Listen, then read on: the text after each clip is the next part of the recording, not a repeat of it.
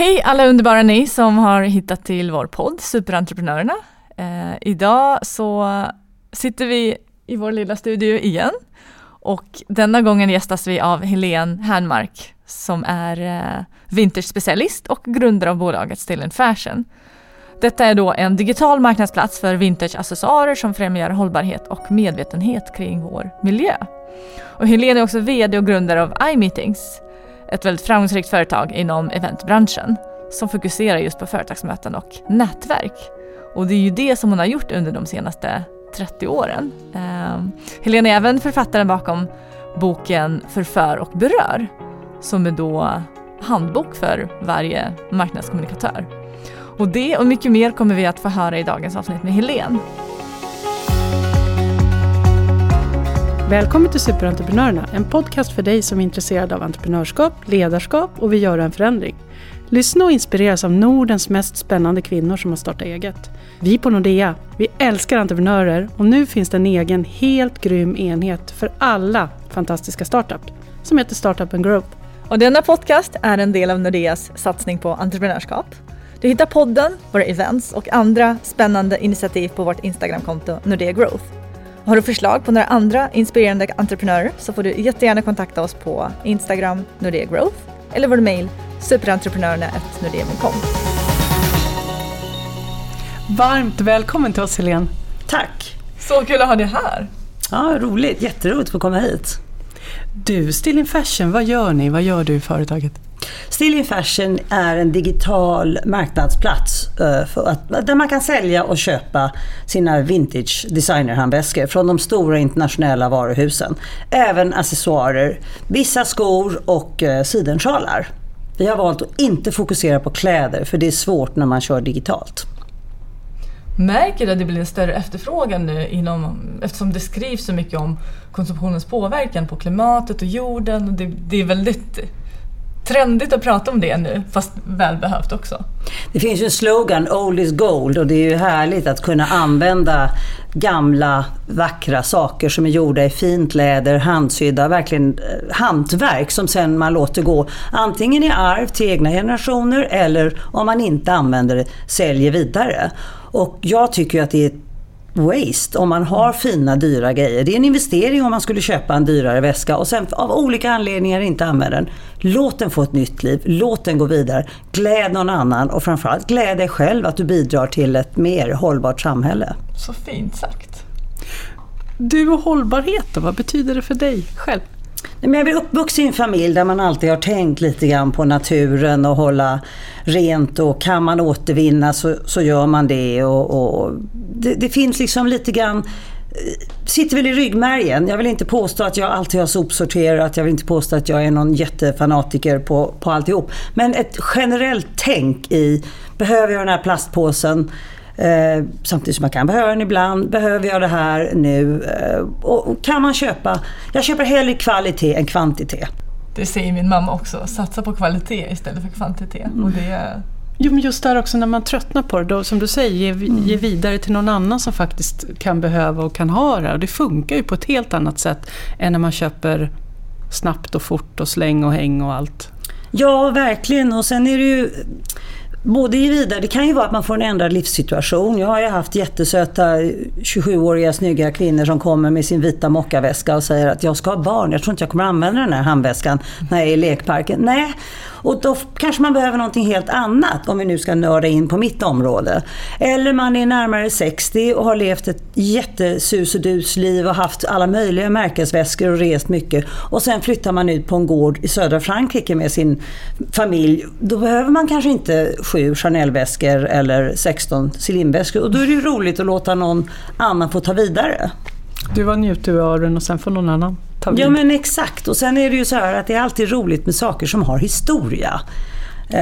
Det är liksom det som är det roliga om man har något som man har haft länge eller jag får ju väldigt många historier från de som lämnar in. Det kan vara sjalar och det kan vara väskor och den här köpte jag när jag var i Paris eller den här har jag fått av mitt ex, kan du sälja den fort som 17. Det finns många roliga, men det finns alltid en anekdot eller en historia bakom och jag tycker det är roligt när historien får leva. Och man ska inte gifta sig med sina saker heller utan... Nej, ibland så blir man ju så här väldigt förtjust i det man har, även om man inte använder det. Nej, det är många som säger jag är inte beredd att lämna och dela. Men det är nog en process, självklart. Jag är ju inte riktigt signifikant. Jag har haft ett intresse för designerväskor sedan jag fick min första Gucci-väska 1986 av min dåvarande man. Och sen dess, även om jag har en lång historia i eventbranschen, så har väskintresset funnits lika länge, om jag ska vara helt ärlig. Och så jag har ju väldigt mycket historia och kunskap och med mig, och när många säger har du sett, hur vet du att de är äkta? Så här, alltså jag har nog varit igenom rätt många handväskor genom åren, så att många har jag sett i verkligheten när de som är vintage idag, de var nya när jag började. Vad ska man tänka på då när man köper en väska? Nej, men om man köper den i syfte att sälja, jag tycker så här, när man köper en väska ska man köpa den med hjärtat. Självklart. Men om man tänker, om man har flera eller så här, så kan man alltid tänka på att ta hand om den, hur man ska vårda den. Lite använd den här dustbagen om du inte använder den. Om det är en väska med handtag kan man hänga den på en galge så säckar den inte ihop. Och en fin väska i kallskinn blir lite ful på hörnen om man stoppar ner den i cykelkorgen varje dag. Det finns några sådana små tips. Och sen så är det ju klart, det är lättare att sälja en handväska i klassiska färger som svart, brun och guldfärgad liksom, än en lila ärtgrön. Det finns efterfrågan, men om man vill sälja dem fort och behöver pengar, då är klassiska färger ett tips. Det var väldigt bra tips. Och man tänker ju själv hur mycket man misshandlar liksom sina väskor. Ja. Jag låter ju min bebis leka med mina dyra väskor, och det kanske man inte ska göra. Som kvinna kan man ibland också fundera på om man har köpt några lite finare när det är väldigt delikat fina foder inuti. Kolla en extra gång att läppstiftet håller igen. Nu använder vi ju inte pennor på samma sätt, för nu har vi ju allting i telefonen, men läppstift det sabbar ganska mycket, och även bläckpennor. Och ett annat litet tips, om man köper en kallskinnsväska i en ljus färg, ha inte mörka jeans eller skinnkläder, för att det färgar av sig. Just det. Ja, det är bra saker att ta med sig och tänka på. Finns det något bästa värde på dessa väskor, eller varierar det över tid och går och kommer som trender? Nej, men alltså det är klart att om man köper en Celine-väska idag och som precis har kommit ut och säljer den nästa år, så har den ju ett högt värde, för då är den ju liksom i säsong fortfarande, och man har ändå kanske inte tappat mer än typ 30% i värdet om man har tagit hand om väskan. Och det gäller väl de flesta varumärken om man säljer dem i säsong, och när jag säger i säsong så är de högst 2 år gamla. Men sen har ju de klassiska Birkin, Kelly från Hermes, flapbags från Chanel, de blir ju aldrig omoderna. Så att de är en liga för sig. Men sen har alla de här andra, Valentino, Celine, Prada och de. Är de i säsong, då har de alltid ett högre värde än om de är kanske 10 år gamla. Då kan de ändå ha ett värde beroende på skicket. Men det är inte samma som. Medan Chanel och Hermes, de är en liga för sig. Ja. Är det fortfarande det som är mest poppis just nu? Nej, men det är väl det högsta, om man nu kan prata om status, alltså det är lite löjligt, men för många kvinnor, om man är lite handväsknörd som jag, då är det otroligt roligt, det är klart, att få äga en Hermes-väska som är ett hantverk. Det tar flera veckor att göra vissa av deras väskor, och man har stämplar i själva väskan exakt vem som har gjort den och vilket år den är gjord och så här. Det är ju ingen massfabrikation, så det är klart att det är en statement, achievement kanske, om man nu känner att jag har tjänat ihop till det själv eller och så här. Det kan ju vara något sånt också. Ja, men det kan ju vara ett mål man har haft, och så har man gjort någonting som gör att man kanske kan köpa den. Och så. Sen är det ju så att vi nu bara går in på Hermes, de här dyra Hermes, Kelly och Birkin som är de riktigt stora klassikerna. De finns ju knappt att köpa. Därför är de väldigt eftertraktade på andrahandsmarknaden. Därför att du kan gå in var du vill i vilken Hermes-butik som helst. Det är ytterst sällan. Det finns aldrig på display. Möjligtvis om man känner någon kan man kanske ha dem någon gömd bakom. Men därför är de så eftertraktade på andrahandsmarknaden. För de går knappt att köpa. Och nu har faktiskt Hermes bestämt för att inte ha väntelista längre. De har tagit bort den. För den blev så lång och det blev liksom aldrig någon rotation. Så då, det hjälper liksom inte. Ja, men det här är utbud och efterfrågan. Och då, så är det. Så istället för aktier så kan man ju satsa på vintageväskor. En investering. Ja, men det är en investering. Det är en investering. Det är som att köpa en klocka eller så här, man vet ju vissa varumärken får man igen pengarna, eller i alla fall åtminstone 2/3 om man har tagit hand om det och så här. Och vissa kan ju bli mer. Vissa Hermès-väskor kan idag vara värda mer eftersom du inte kan få tag på dem. Men det är som vissa klockor. Vissa Exakt. klockor tappar i värde och andra blir bara dyrare och dyrare. Rolex till exempel. Precis. Man skapar ju verkligen där när det inte finns mer i produktion. Exakt. Och hur och när började det här intresset för väskor och hur blev det till ett företag? Nej, men intresset började 86 när jag fick min första Gucci-väska och sen dess har jag nog varit älskar väskor. Alltså jag älskar väskor om man nu får säga det. Och så bodde jag i London på 90-talet och där fanns det började komma lite med it girls, inte IT girls utan it girls. Och man hade mycket snygga handväskor och jag köpte och jag sålde och jag hade en otroligt generös man som gav mig fina väskor. Och sen redan på den tiden höll du på att sälja och köpa? Ja, men sen så, och det fortsatte jag med. Så flyttade jag hem från London, eller vi flyttade hem då precis vid millennieskiftet 2000. Och då började det har alltid funnits så stora intresset. Men sen är jag ju eventperson, så jag fanns ju i eventbranschen. Det var ju där jag tjänade mina pengar.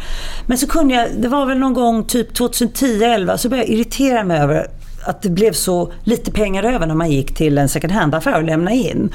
Fullt förståeligt med att de skulle stå för butiks, lokalhyra och personal och man hade väl inte riktigt koll på marknaden. Idag kan jag säga att i och med att det finns så många digitala plattformar internationellt, framförallt i USA, så det är rätt generiska priser.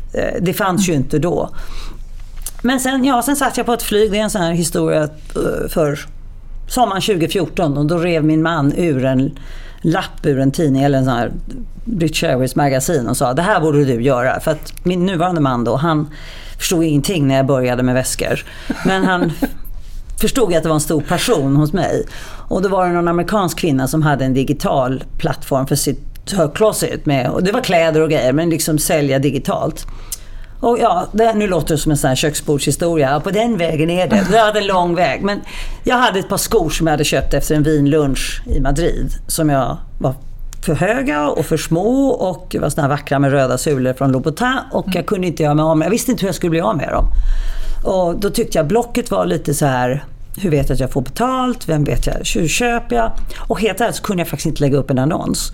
Mina då typ 18- och 16-åriga söner tittade på mig och sa ja mamma, det får du lösa själv. Och så tänkte jag gör det själv. Och på den vägen är det. Sen har det ju givetvis stött och blötts och utvecklats och ska man göra si och så här. Och sen satt jag hemma och på hösten 2014 och tänkte jag ska göra det. Jag ska göra en dummy på hur man gör, eller mock heter det väl, en hemsida. En mockup, ja precis. Ja, en riktig mockup. Och då så tänkte jag måste hitta på, jag hade 20 olika förslag på vad bolaget skulle heta. Jogge hit och closet dit och det ena och det andra. Jag bara tar ett konstigt ord nu som jag använder tills jag ska göra en mockup. Still in fashion. Och då blir det bara Kacho. Det ska det heta. Klockrent. Ja, det bara kom. Och sen har jag ju fortsatt att jobba med eventbranschen. Så att det är de senaste 2 åren som jag jobbar 150% med det här. Men det måste ju ha hjälpt jättemycket. Just ditt arbete inom eventbranschen. Och kunna sprida ordet om bolaget. För att i och med din plattform så måste du ju både ha säljare och köpare. Det hjälper inte att du har ett jättestort utbud men inga köpare, eller tvärtom. Måste ha något att sälja i liksom få tag på egentligen så det är så många som frågar hur ser din typiska kund ut som köper. Så sa jag, det har jag faktiskt ingen aning om. Det kan jag ju spåra om jag vill, men det är ju digitalt. Men jag vet ju min viktigaste kund, det är ju alla som lämnar in. Den är ju liksom, utan den kunden eller leverantören så har jag ingen business. Det är precis som i auktionsbranschen. Eller begagnade bilhandeln eller fastighetsmäklare. De kan inte sälja några fastigheter eller våningar om de inte får in några våningar. Så att jag tradar handväskor. Kommer man tillbaka liksom? Man köper och säljer hos dig eller hur? Är det liksom återkommande? Ja, jag har många fasta trogna kunder, både som gör bägge delarna. Vissa som bara lämnar in, vissa som bara köper och vissa som har köpt och sen ångrat sig och så säljer de den igen och så här. Så att liksom, ja. Men kunder bara i Sverige eller har du dem även i utlandet? Huvudsakligen i Sverige, men jag säljer i Europa en hel del. Men även till USA, Singapore och jag har sålt ett par Celine-skor till Australien. Det var väldigt dyrt porto kan jag säga. Men jag tänker själva inlämningen, det är bara svensk Nej, alltså inlämning. inlämningen är ganska lokal. Ja. Och det är väl så att de flesta som har väskor som man vill göra sig av med bor huvudsakligen i storstäder. Och då är det många som hör av sig och så säger de, om de nu inte bor i Stockholm, och då säger de jag ska vara i Stockholm då och då, kan vi boka ett möte. Och nu har vi precis flyttat in i ett lite större kontor där vi fysiskt kan ta emot de som vill lämna in väskor. Butiken är fortsatt på nätet, helt digital. Men vill man lämna in, och vi har fått förfrågan från stylister om de får komma och titta och så här. Och så nu sitter vi hos en PR-byrå och har lite större lokal och kan ta emot. Men ingen butik. Ja, jätteroligt, det är en sån spännande utmaning. Men kunna jobba med sin passion verkligen fullt ut. Ja, när man är i min ålder ska man göra det. För då känns det inte jobbigt att jobba. Nej, men det är så roligt att höra hur du startade liksom, för att du skulle sälja dina skor. Men var det någon plan att starta bolag? Jag hade bolag innan ju, så att liksom jag gjorde det som en bifirma i det. Jag har varit egenföretagare i rätt många år. Så att jag bara gjorde en bifirma i mitt existerande bolaget, som nu, eftersom Still in Fashion har tagit över lite från eventsidan. Så nu är det gamla iMeeting som har blivit en bifirma. Så jag gjorde en rokad här för 1,5 år sedan. För det är Still in Fashion som är den stora inkomstspringaren idag. Men själva, jag tänker så att inte vi glamoriserar entreprenörsyrket här. Hur var de här första månaderna när du väl kom på att jag ska starta ett bolag eller göra en hemsida, och själva digitaliseringen, det är ju så många steg man måste gå igenom. Ja, och då är man väl lite hög om man tror man ska erövra världen och man kan. Men jag menar, herregud, fråga min man, har du inte sålt någonting nu? Och så märker han direkt, det går upp och det går ner, och så säljer man någon bra väska eller får någon liten not i någon tidning eller så här, och så är man superhög igen. Alltså entreprenörskapet är skitkul, underbart, men det är otroligt jobbigt, och det gäller ju lite grann att bara orka hålla ut. Jag är tack och lov gift med en investerare, så han har ju sett betydligt fler entreprenörer än mig, och då kan jag ju säga att du är inte ensam, och det känns ju skönt. Men det är klart, det är jättetufft, men det är också väldigt kul, och det är roligt när pengarna kommer in, då kommer de ju in till mig liksom. Så att, och när man kommer på nya idéer och det här kan jag utveckla och så här. Men det är väldigt ensamt också. Väldigt ensamt. Och därav att det är väldigt kul att ha flyttat in nu med en annan PR-byrå och sitta och ha men någon att bolla med lite. Någon att bolla med och kollegor, och ibland bara prata om någon kul serie som går på tv. Eller ta fik eller någon. Ja, precis. En lunch. Ja. Men vilka lärdomar har du tagit med dig som du vill dela med dig av? Nej, men en stor lärdom tycker jag är det här med att alla har massor med idéer om hur du ska driva ditt bolag, och vet väldigt väl hur du ska driva och tänka på. Du kanske inte alltid har bett om frågor. Många råd är säkert bra, och jag tycker alltid man ska lyssna, men man måste tro på sin egen magkänsla och våga tänka, nej men det här är min inriktning, annars blir man nog en lite vindflöjel och liksom, och så tror jag man blir helt yr i huvudet om man ska lyssna på vad alla tycker och tänker. Och i min värld så är det ju, i Still in Fashion så är det ju väldigt många som inte förstår riktigt det här med att jag har 2 kunder. Jaha, det har du rätt i. Bara det, ändå vet de precis. Och det är all välmening. Så att, och många tips som man får är ju värdefulla. Men man kanske inte måste utföra dem just då, och sen, tro på din egen magkänsla. Och framförallt tycker jag att det är viktigt att hitta några som man kan bolla med som är lite utanför. Och inte bygga business på sina kompisar.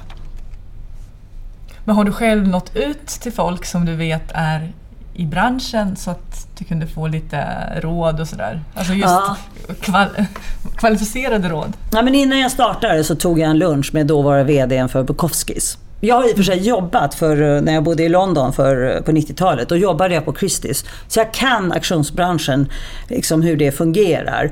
Men inte i Sverige, och det var väldigt nyttigt. Det var nog en av de mest vettiga luncherna och vettiga mötena jag gjorde innan jag startade, och ta en lunch med honom. Det gav jättemycket. En hel del kunskap där, ja. Det var enormt mycket kunskap och kloka råd, och lite så här, men herregud, nu tänker du helt fel. Och bara, tack för att jag fick veta det nu. Man behöver ju lite grann, vad de säger, man lär sig bara på sina misstag. Det är som när man föder barn och man bara ska fråga alla som talar om hur bra de är med sin barnuppfostran. Det är bättre om man får veta liksom, nej men du vet vad, jag ställde ut ungen i solen och det började ösregna och så blev de jätteförkyld. Det var inte så smart. Dela med sig av sina misstag också, det är väldigt viktigt. Man lär sig ju jättemycket. Ja, mer egentligen.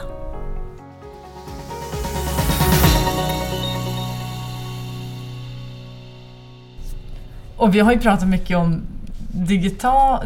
digitala tjänster och som din digital plattform. Men det du har gjort hela ditt liv, det är ju jobbat med nätverk och möten, personliga möten. Och det är ju det du förespråkar i din bok också. Som heter Förför och berör. Vad ser du där, den här övergången från det personliga till det digitala? Nej, men jag tror så här att vi går ju mot en digitalisering när det gäller butik och retail och sånt är ju borta. Så att där känns det helt rätt att vara digital när det gäller Stilling Fashion och vår marknadsplats.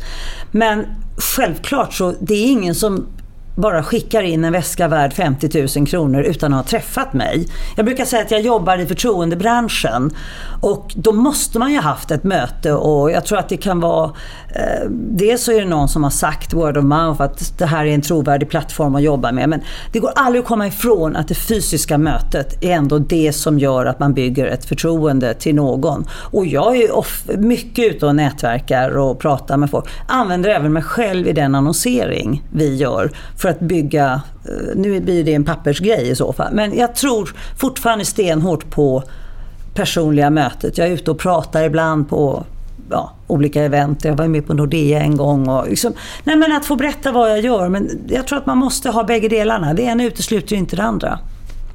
Men det känns som att det behövs. Ju mer digitala vi blir, ju viktigare blir det med ett personligt möte, men det personliga mötet blir kanske mer, det ger mer för att det är så unikt. I alla fall initialt. Ja. För att kunna bygga det här förtroendet. Och sen så kan man ju i fortsättningen använda sig av de digitala medel.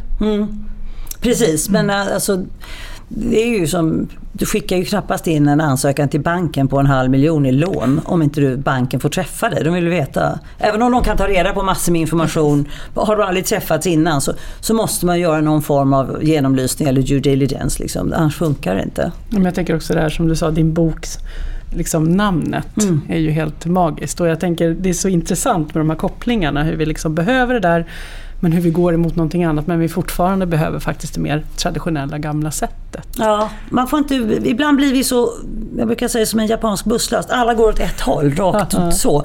Man kan väl ha lite av varje och liksom, vi behöver det digitala men vi behöver det fysiska och då får ju det mötas. Om inte än mer nu, när allting blir superdigitalt. Ja, jag uppskattar det personliga mötet jättemycket. Ja, men se någon i ögonen som vi gör nu när vi sitter här och pratar med varandra och liksom kunna ta på någon. Det saknas ju när man är online. Man kan aldrig se ansiktsuttrycket online och då är det ju väldigt lätt att en text eller det blir hårt, det blir någon missförstånd och så här. Det kan man ju i så fall lösa väldigt fort med ett personligt möte, men om man ser på er två, det bara glittrar i ögonen på er. Vi har jätteroligt och trevligt. Det är samma. Det bara glittrar och det blir en energi i rummet. Det är svårt att skapa energin i online liksom. Jag tänker när det där ska mötas, jag tänker kommande generationer att de behöver ju liksom den andra delen också. Men det har man ju mycket filmer och grejer inom det digitala, så det finns ju. Men jag tror inte, det går aldrig att utsluta det ena från det andra. De är liksom, hänger ihop. Jag hoppas att det håller i. Ja, men det gör det. På tal om nätverk, har du några råd om hur man ska agera för att bygga ett stort och relevant nätverk? För det är ju väldigt enkelt, idag så är det väldigt enkelt att hitta olika nätverk. Men hur ska man göra för att du ska kunna få ut maximalt utav de här nätverken? Och jag tänker hamna i det man själv vill vara i eller starta. Nej, men jag tror att det är viktigt att nätverk inte bara är stort utan att det framförallt är relevant. Och att man underhåller om man... Alltså nu kanske man är i många olika branscher och jag har haft en fördel i och med att jag har jobbat med event och ganska stora globala event också. Så har jag ju träffat... Alltså jag har träffat så mycket spännande och roliga människor så här. Jag kan inte säga att de är i mitt nätverk, men skulle jag behöva få en kontakt så skulle jag kunna nå dem. Men mitt nätverk som kanske gäller Still in Fashion, det är ju ett betydligt mindre nätverk. Och jag tror att det gäller att hitta var behöver jag ett nätverk. Och framförallt att jobba på sitt nätverk. Nätverk går 2 vägar. Det är inte bara de som ska höra av sig till dig, det är även du. Och sen tänk på krokodilen. 2 öron, 1 mun. Alltså, det är liksom, lyssna dubbelt så mycket. Var inte en krokodil, stor käft och inga öron. Alltså det funkar inte i nätverk. Nej, men du skriver ju boken också om nötverk eller nätverk. Ja. Precis, det gäller att hitta en balans. Och ofta räcker det att gå till sig själv. Om man blir för säljig med sitt, eller om man träffar någon och man är på, så kanske den personen tycker det är jobbigt. Det är bara att tänka, skulle jag tycka det var jobbigt? Ja, varför skulle inte den personen göra det? Det är väldigt lätt att gå till sig själv och tänka efter. Lite självkänsla. Ja, backa lite och titta på situationen. Ja. Och du har ju drivit en blogg väldigt länge. Ja, för Resumé. Precis. Ja. Så där, jag har hittat väldigt bra grejer. Men det är det som har nu blivit till en bok. Nej, boken skrev jag först. Och den skrev jag, ibland blir jag lite sådär... man säger hämndlysten, så menar jag inte. Men när jag började jobba med event, jag kom in alltså jag har jobbat med event länge, men på liksom riktigt på Veckans Affärer någon gång i mitten på typ 2005-2007. Då var det en otroligt dynamisk chefredaktör. Och jag satt i redaktionen. Event, och vi hade ju samarbeten. Det blev det kommersiella kontra det redaktionella, och såklart tyckte journalisten, hur ska vi kunna vara objektiva om vi har gjort ett samarbete med det bolaget och lite så här. Och det var jag och en till som var på eventsidan. Det blev liksom, vad gör ni med en bubbel och ballonger? Det var väldigt mycket, ja men det är väl bara, alltså har man aldrig jobbat med event så vet man inte hur mycket små detaljer, och the devil is in the details säger vi väldigt, väldigt mycket. Så när jag slutade på Veckans Affärer runt 2010 tror jag det var, då ville jag ha en time-out, och jag var liksom lite sådär, kan ingen fatta hur viktigt det här är? Så då bestämde jag mig för att skriva en bok om hur viktigt det var med nätverk och liksom att jobba med mötesplatser och event. Och det låter ju det är bara 2019 idag, men jag kan säga att min bok är helt inaktuell. Det finns kanske några grejer, för det har hänt så mycket, och mycket av det jag skrev, det är flera som har frågat om jag kan göra en 2.0 eller 5.0 heter det kanske. Men alltså idag jobbar ju alla med nätverk på ett annat sätt. Ta Dagens Industri och alla deras olika, de här möteskonferenserna de har. När jag började på VA, då la de ner alla sina event. För att de tyckte inte det gav så mycket. Men man förstod kanske inte vikten av det på samma sätt. Olika tider. Ja, och det är så kort tid, det är knappt tid, vad är det, 12 år. Men idag har ju alla, dels är det en ekonomisk inkomstkälla för många tidningar. Man har mycket, nu är det inte bara event, men det blir mer och mer utbildande. Det finns Resumé som nu är en månadsmagasin. De har styrelseutbildningar. Alltså det finns ju massor, och jag tror ju stenhårt på den här mötesplatser där du lär dig och du får kunskap och du träffar spännande människor. Jag tror att det är jätteviktigt. Men det jag skrev om då, det var liksom, det har hänt, skulle jag vilja säga. Jag var tidig där. Och även nya generationer. Jag vet att vi gjorde någon studie tillsammans med någon på Nordea kring millennier. De vill också ha vackra mötesplatser och ställen där vi möts. Men det är ju så intressant, för den avdelningen jag jobbar på nu, som heter Startup and Growth, där vi jobbar bara med startups, den avdelningen bygger ju på nätverk. För att vi har satsat från dag 1 och bygga relevanta nätverk och få in, och alla kunder kommer in på det sättet. Så vi har aldrig lyft på luren och gjort en cold call så. Utan det är liksom, vi skickar kunder på relevanta events och till relevanta aktörer, och då får vi ju kunder tillbaka. Ja. Det blir ju att vi bjuder våra kunder på workshops och seminarier, så det blir ett community. Ja, men det blir det, och alla nya arbetsplatser, ta Epicenter, Almar och A-house och alla de här, de fyller ju liksom lokalerna både med en massa spännande företag som nätverkar och en massa spännande föredrag som de företag som sitter där kan gå och lyssna på och nätverk. Så det är ju kunskap och nätverk som kommer till oss hela tiden, och jag tycker att det är rätt häftigt. Och vara relevant med business, tänker jag, att man pratar med varandra hela tiden. Absolut, och utbilda varandra, och man kan dela med sig av sina erfarenheter och stöta och blöta med de andra som är i samma sits. Jag kommer att tänka på en annan sak också. Vad har du för förebilder? Ja, alltså när jag bodde i England då hade jag alltid Richard Branson. Han är ju en äldre man idag, men han är helt galen och skickar liksom iväg folk till månen. Och, vem har jag som förebild? Men det finns många duktiga entreprenörer. Jag var lyckligt lottad att vara på Brilliant Minds här förra veckan och lyssnade. Och man blir ju väldigt inspirerad, och det enda jag ångrar är att jag inte startade eget bolag tidigare och drev vidare. Å andra sidan kanske jag inte hade kunnat det. Jag hade inte självförtroendet, inte möjligheter. Ja, det finns tusen grejer. Men det finns många duktiga. Jag tycker vi har otroligt många duktiga svenskar. Nya och gamla. Alltså, herregud, hatten av. Jag kan inte nämna någon så här rakt på. Men sen kan ju då, om jag ska prata om någon frågade mig, vem skulle du helst av allt vilja äta lunch med? Jättegärna om det gick med Coco Chanel. Om vi nu går tillbaka till Still in Fashion. Just det. För att liksom så mycket historia och hennes liv som finns i hennes handväskor till exempel. Den här fina den här kedjan som alla liksom vill ha.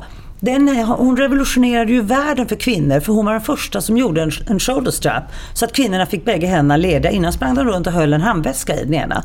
Det är så mycket historia med henne. Men byxor på sig, var inte det var ju också ja, en hon del av hade hennes, dessutom byxor. Men väskan idag, att den hade en axelrem, det hade ju inga väskor. Alla kvinnor gick och bar på dem. Man hade ju en handväska. Men också att det finns en historia kring det. Ja, men det är liksom, det som är så, varför man gjorde det. Och mycket av hennes väskor framförallt har jättemycket historia. Det finns ett innerfack i en sån här liten flappbag. I flappen så finns det ett litet fack där hon hade kärleksbreven från sin stora kärlek Boy. Och Boy är också den väskan som Karl Lagerfeld tog fram igen 84 för att möta en yngre generation. Den är nämnd, alltså den har fått sitt namn efter hennes stora kärlek Boy Chappelle. Så det finns så mycket så här. Så att henne hade jag jättegärna, alltså, som förebild liksom, att skapa sån historia. Så kan de fixa det så tar jag gärna en lunch med henne. Kan du fixa det? Ja. Din härliga energi och sådär, vad är det som driver dig? Ja, men jag kommer ifrån en stark familj. Jag har jättemånga syskon och härlig uppväxt i Malmö. Men sen tror jag... Den dialekten har du jobbat bort totalt. Nej, jag är tvåspråkig. Våra föräldrar var från Stockholm, så vi har alltid skiftat. Men sen hade jag ju en väldigt jobbig period i mitt liv för 18 år sedan. Då blev jag änka. Min man och mina barns pappa gick bort i cancer. Och han var bara 48 år, och då tror jag att liksom jag stod där själv mamma hade gått bort 2 år innan, också väldigt ung. Så att det var lite det var lite rörigt kan man väl säga. Och vi hade precis flyttat hem från London också, tack och lov. Så vi bodde i Stockholm. Och jag tror att de åren då barnen var 9, nästan 11 och 13, då bestämde jag mig för, och jag sa det till barnen, att vårt liv kommer bli väldigt annorlunda nu när pappa inte finns.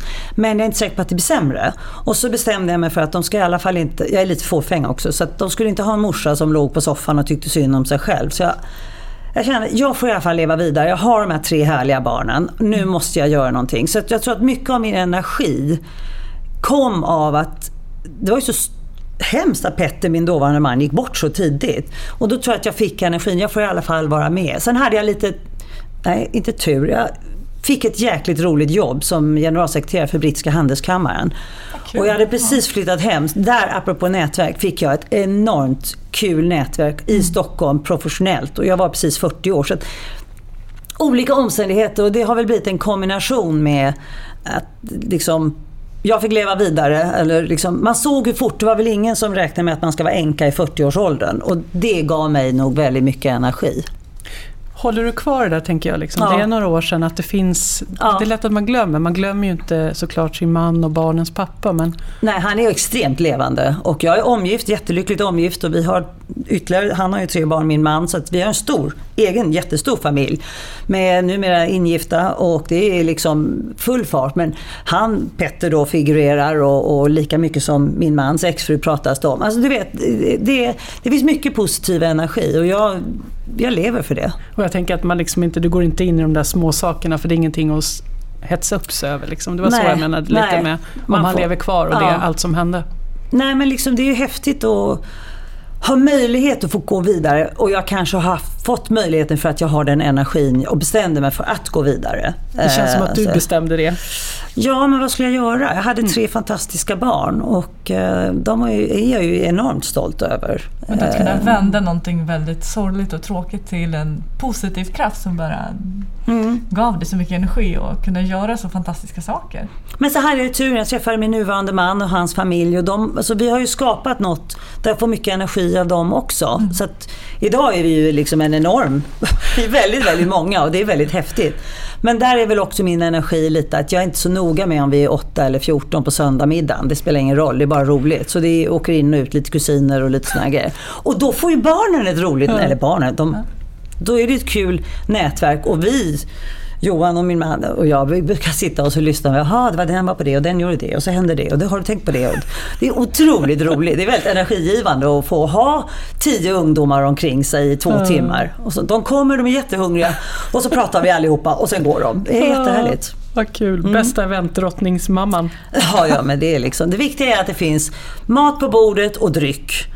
Sen spelar inte liksom vad man äter. Det är inte, drycken är nästan viktigare ibland. Och så alla samtalen. Det är jätteroligt. Väldigt energigivande. Men nu just att släppa den här kontrollen och bara vara i nuet och leva.